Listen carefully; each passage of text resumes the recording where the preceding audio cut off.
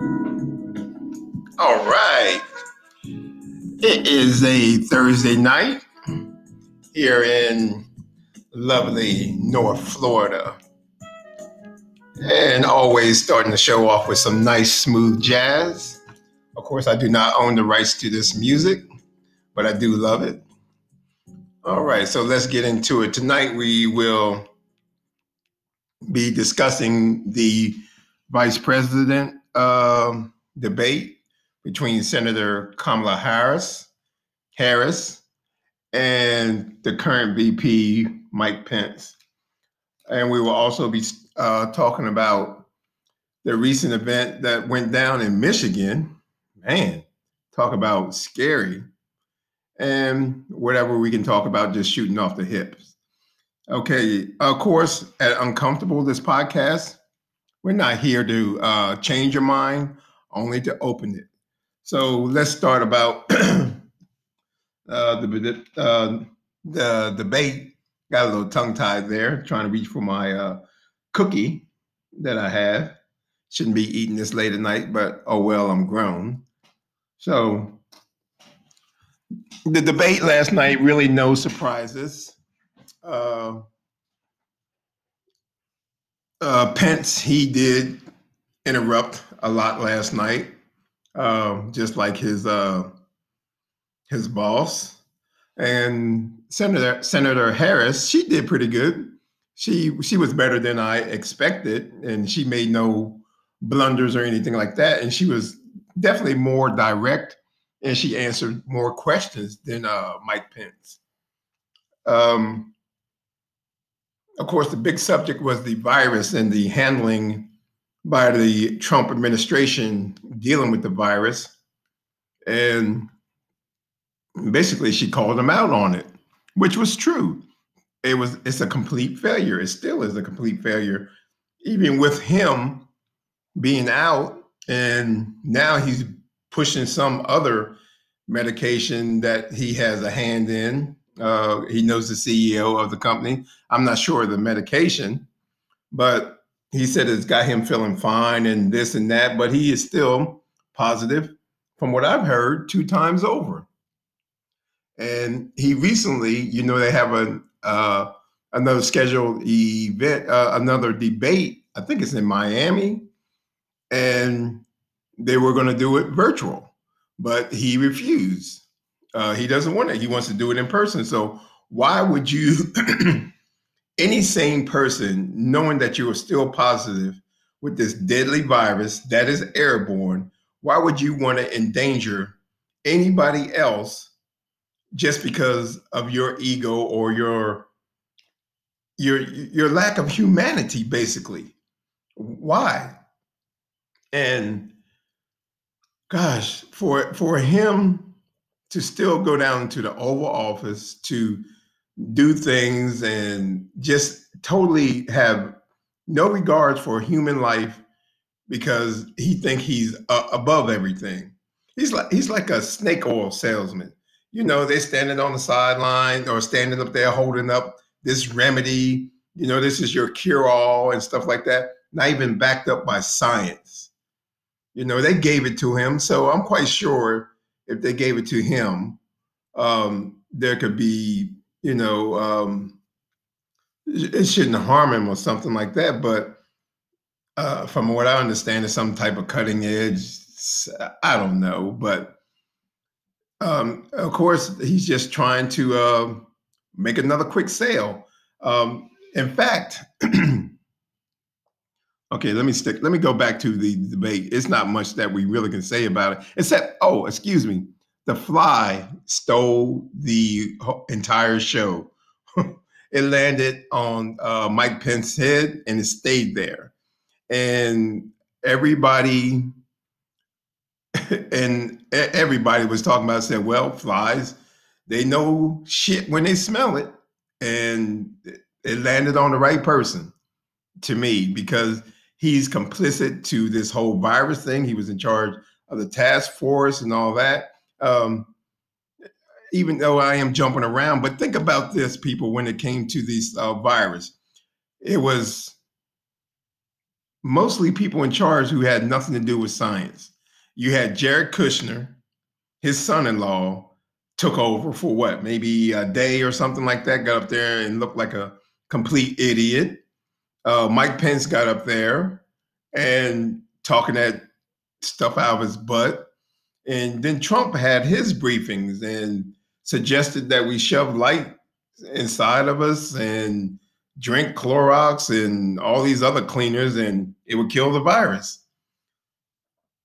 And Senator Harris had every right to keep repeating what a complete failure Trump, his whole entire administration involved with this virus, with the exception of the scientists or the people who are who deal with infectious diseases. You know, they tried to tell him and this and that on what steps should be taken, but none of them wanted to listen. They wanted to listen to themselves and people who are in charge of business. You know, they wanted to listen to them. Don't shut down this, don't shut down that. Just like the governor of Florida, you know, ours was a hot spot, and quite frankly, it still is. But when you have donors to your campaign, big businessmen, and all that, that you are basically bound by, they want to make their money. They don't give a damn about people dying, really. Because if you think about it, okay, let's look at it like this. If you think about it, 200 and so many thousand people are dead from this virus, right? From March till up to this day. I don't have the exact numbers, but you think about it, 200,000 people. Honestly, to people who are in charge of business, global business, statewide business and stuff like that, what is it to them? It means absolutely nothing. It's just another person that's dead. To them, the only dead people they are worried about are on those dollar bills. That's the ones they want to keep making, they want to keep flowing. So 200,000 people is devastating to us and to the families. Yes, it is. And but to people in big business or anything like that, it absolutely, it means nothing to them.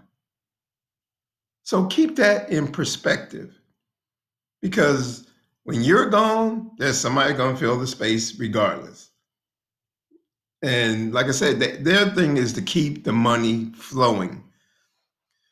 Okay, so in a nutshell about the, like I said, going back to the debate, Senator Harris, she held her own, and Pence, he got his things across with the taxes and stuff like that. You know, trying to scare the Americans about having your taxes raised and stuff like that. But when Senator Harris did get involved in the uh, Affordable Care Act, you know, of course they have a plan, because Vice President Biden had a plan with the Obamacare. And Trump and his administration, they've been trying to get rid of it since day one, you know, and now they got trying to get a more Republican or conservative judges on the bench where they can totally get rid of it. But you think about it. Think about this, people. And when it comes time to vote, you think about your health care, especially the people who are on Medicaid and Medicare. Think about this. They don't have a plan. There has never been a plan. Have you ever, ask yourself, have you ever heard them or, heard of them with a plan, laid out plan? And even some of the Republican people have said, we don't have a plan. Trump doesn't have a plan. Pence doesn't have a plan. So when they try to repeal it, or if they get it repealed, what is that, 20 plus something million people without health care? So think about that, people. It could be you, the Trump supporter. You're so set in your ways, but then you're not thinking about your own livelihood. Because if it gets repealed, then there's no health care for you. Then what? Now what? So, like I said, they absolutely have no plan for replacement of the Affordable Care Act. Nothing. So, if any one of you that have who may be a Trump supporter, or you're maybe leaning his way to vote for him, email me. My email address is on this thing somewhere, or my Facebook page, and show me the plan that he has for the replacement of the Affordable Care Act. And I guarantee you will not find it because they don't have one. They won't find it. They haven't even worked on one. So you got to think about that. Okay, let's switch gears to what went on in Michigan. Woo! The governor apparently was the subject of a possible kidnapping by the militia group. These guys wanted to start basically a civil war where they were going to, okay, now listen to this. This is not Black Lives Matter. No, not the Black Panther or anything like that. This is a militia group out of Michigan. And from from the pictures that I seen were all white. And I hate, this is the part that gets me, it makes me uncomfortable, where you gotta point out the color, but this is where we're at. But they were all white men attempting to overthrow their government in the state of Michigan, kill cops with a bunch of deadly weapons from the news reports that I got, storm the Capitol, kidnap the governor, Governor Whitmer, I think that's her name. And the thing was just like the headline said, or they would say, just grab the bitch. I mean, how this is beyond me. These are homegrown terrorists. So, and our energy is always focused on terrorists 10, 20,000 miles away. And we got homegrown terrorists right here who is utilizing the internet or their phone any way possible to communicate, which we got the capability to listen to stuff overseas on the movements of the terrorists. And we do here too.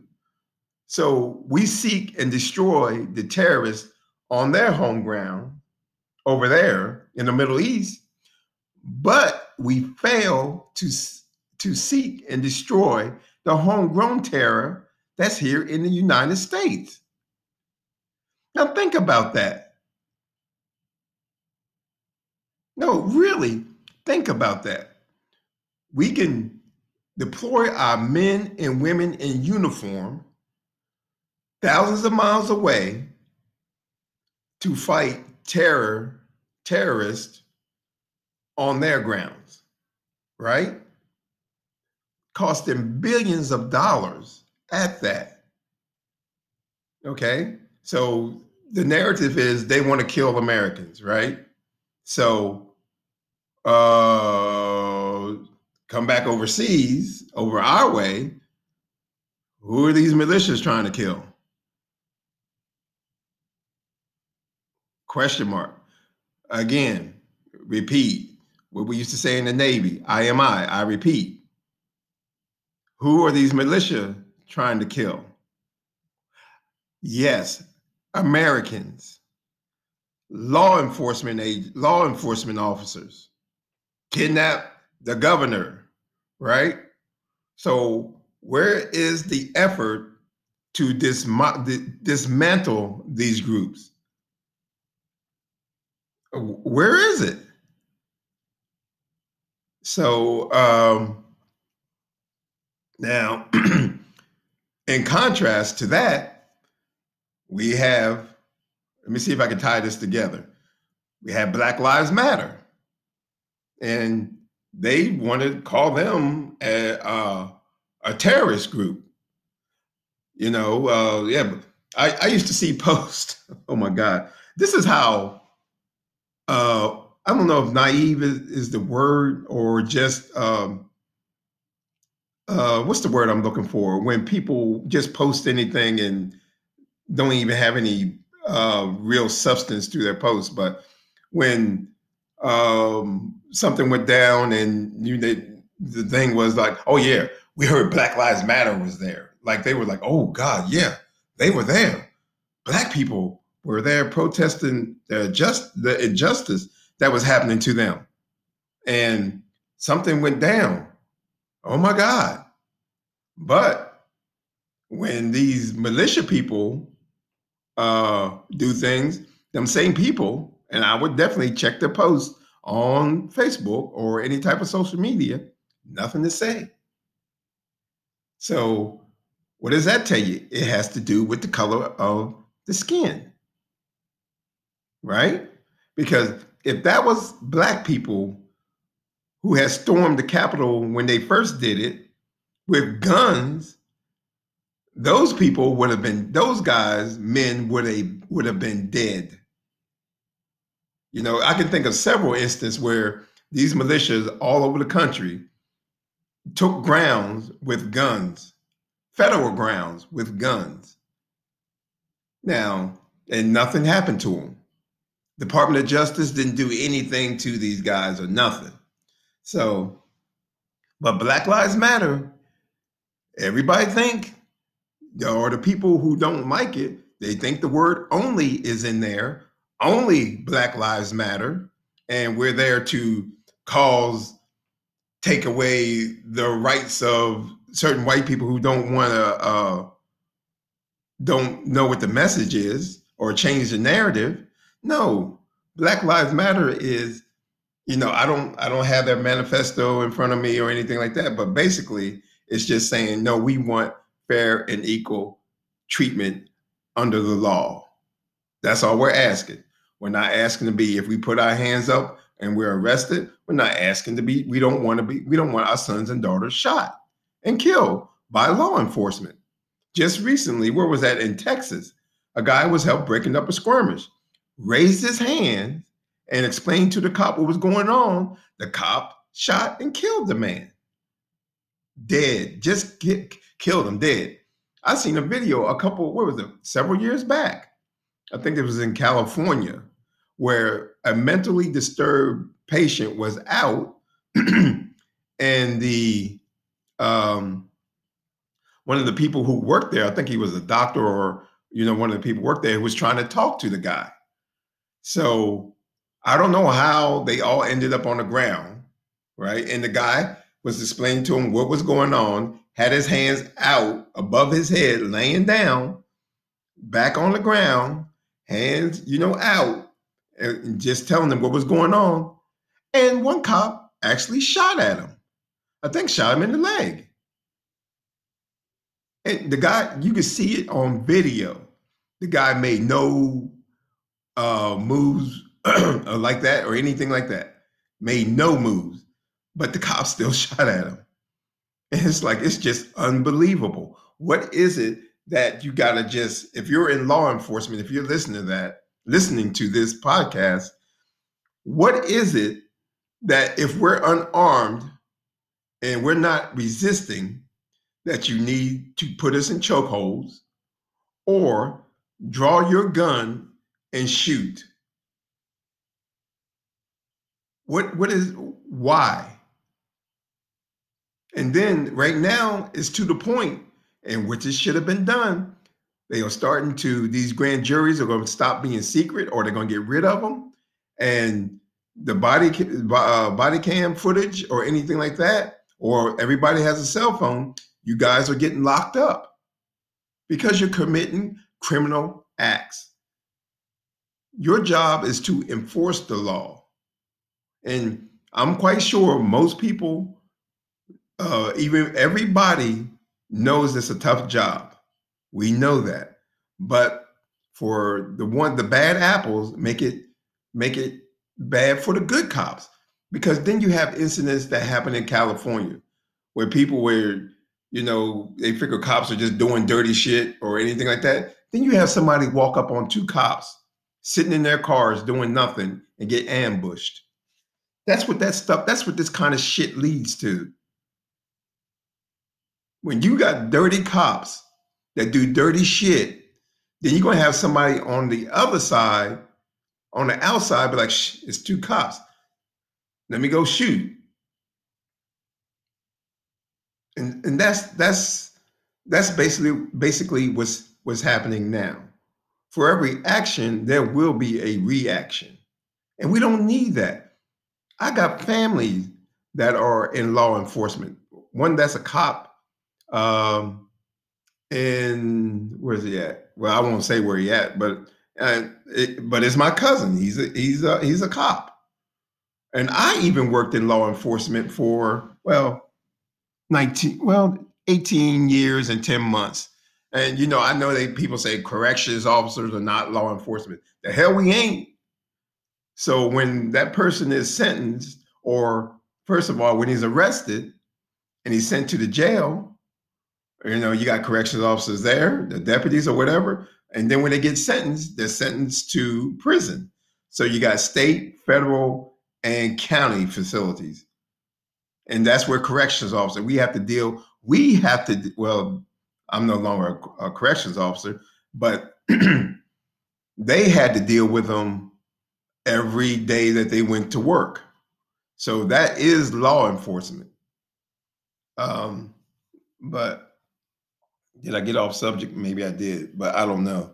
Oh yeah, we're talking about the militia. But like I said, these type of people, they call themselves patriots, and they're not. They are homegrown terrorists, and they need to be seeked out and dismantled, just like they're trying to do with ISIS and the Taliban or anything like that, because this is here in our states. Gosh, I lost my thought. But yes, this is here in our country. This happened. Michigan. This is a place where I have family members at, because that's where my wife is from Michigan. And it just seems like, wow, and I still have dear friends there. Like I said, I have family and dear friends there. Well, basically all of them are family, but it's scary to think about that. Wanting to storm the Capitol, to take it over, start a civil war. So, and you guys who are Trump supporters, he is the one pouring gasoline on this fire. No, you are. Excuse me. You Trump supporters are pouring gasoline on the fire, because he's the fire. You guys got the gasoline and praising him, and his fire is just getting bigger. And we're steadily trying to put it out. So, and he didn't even condemn these people.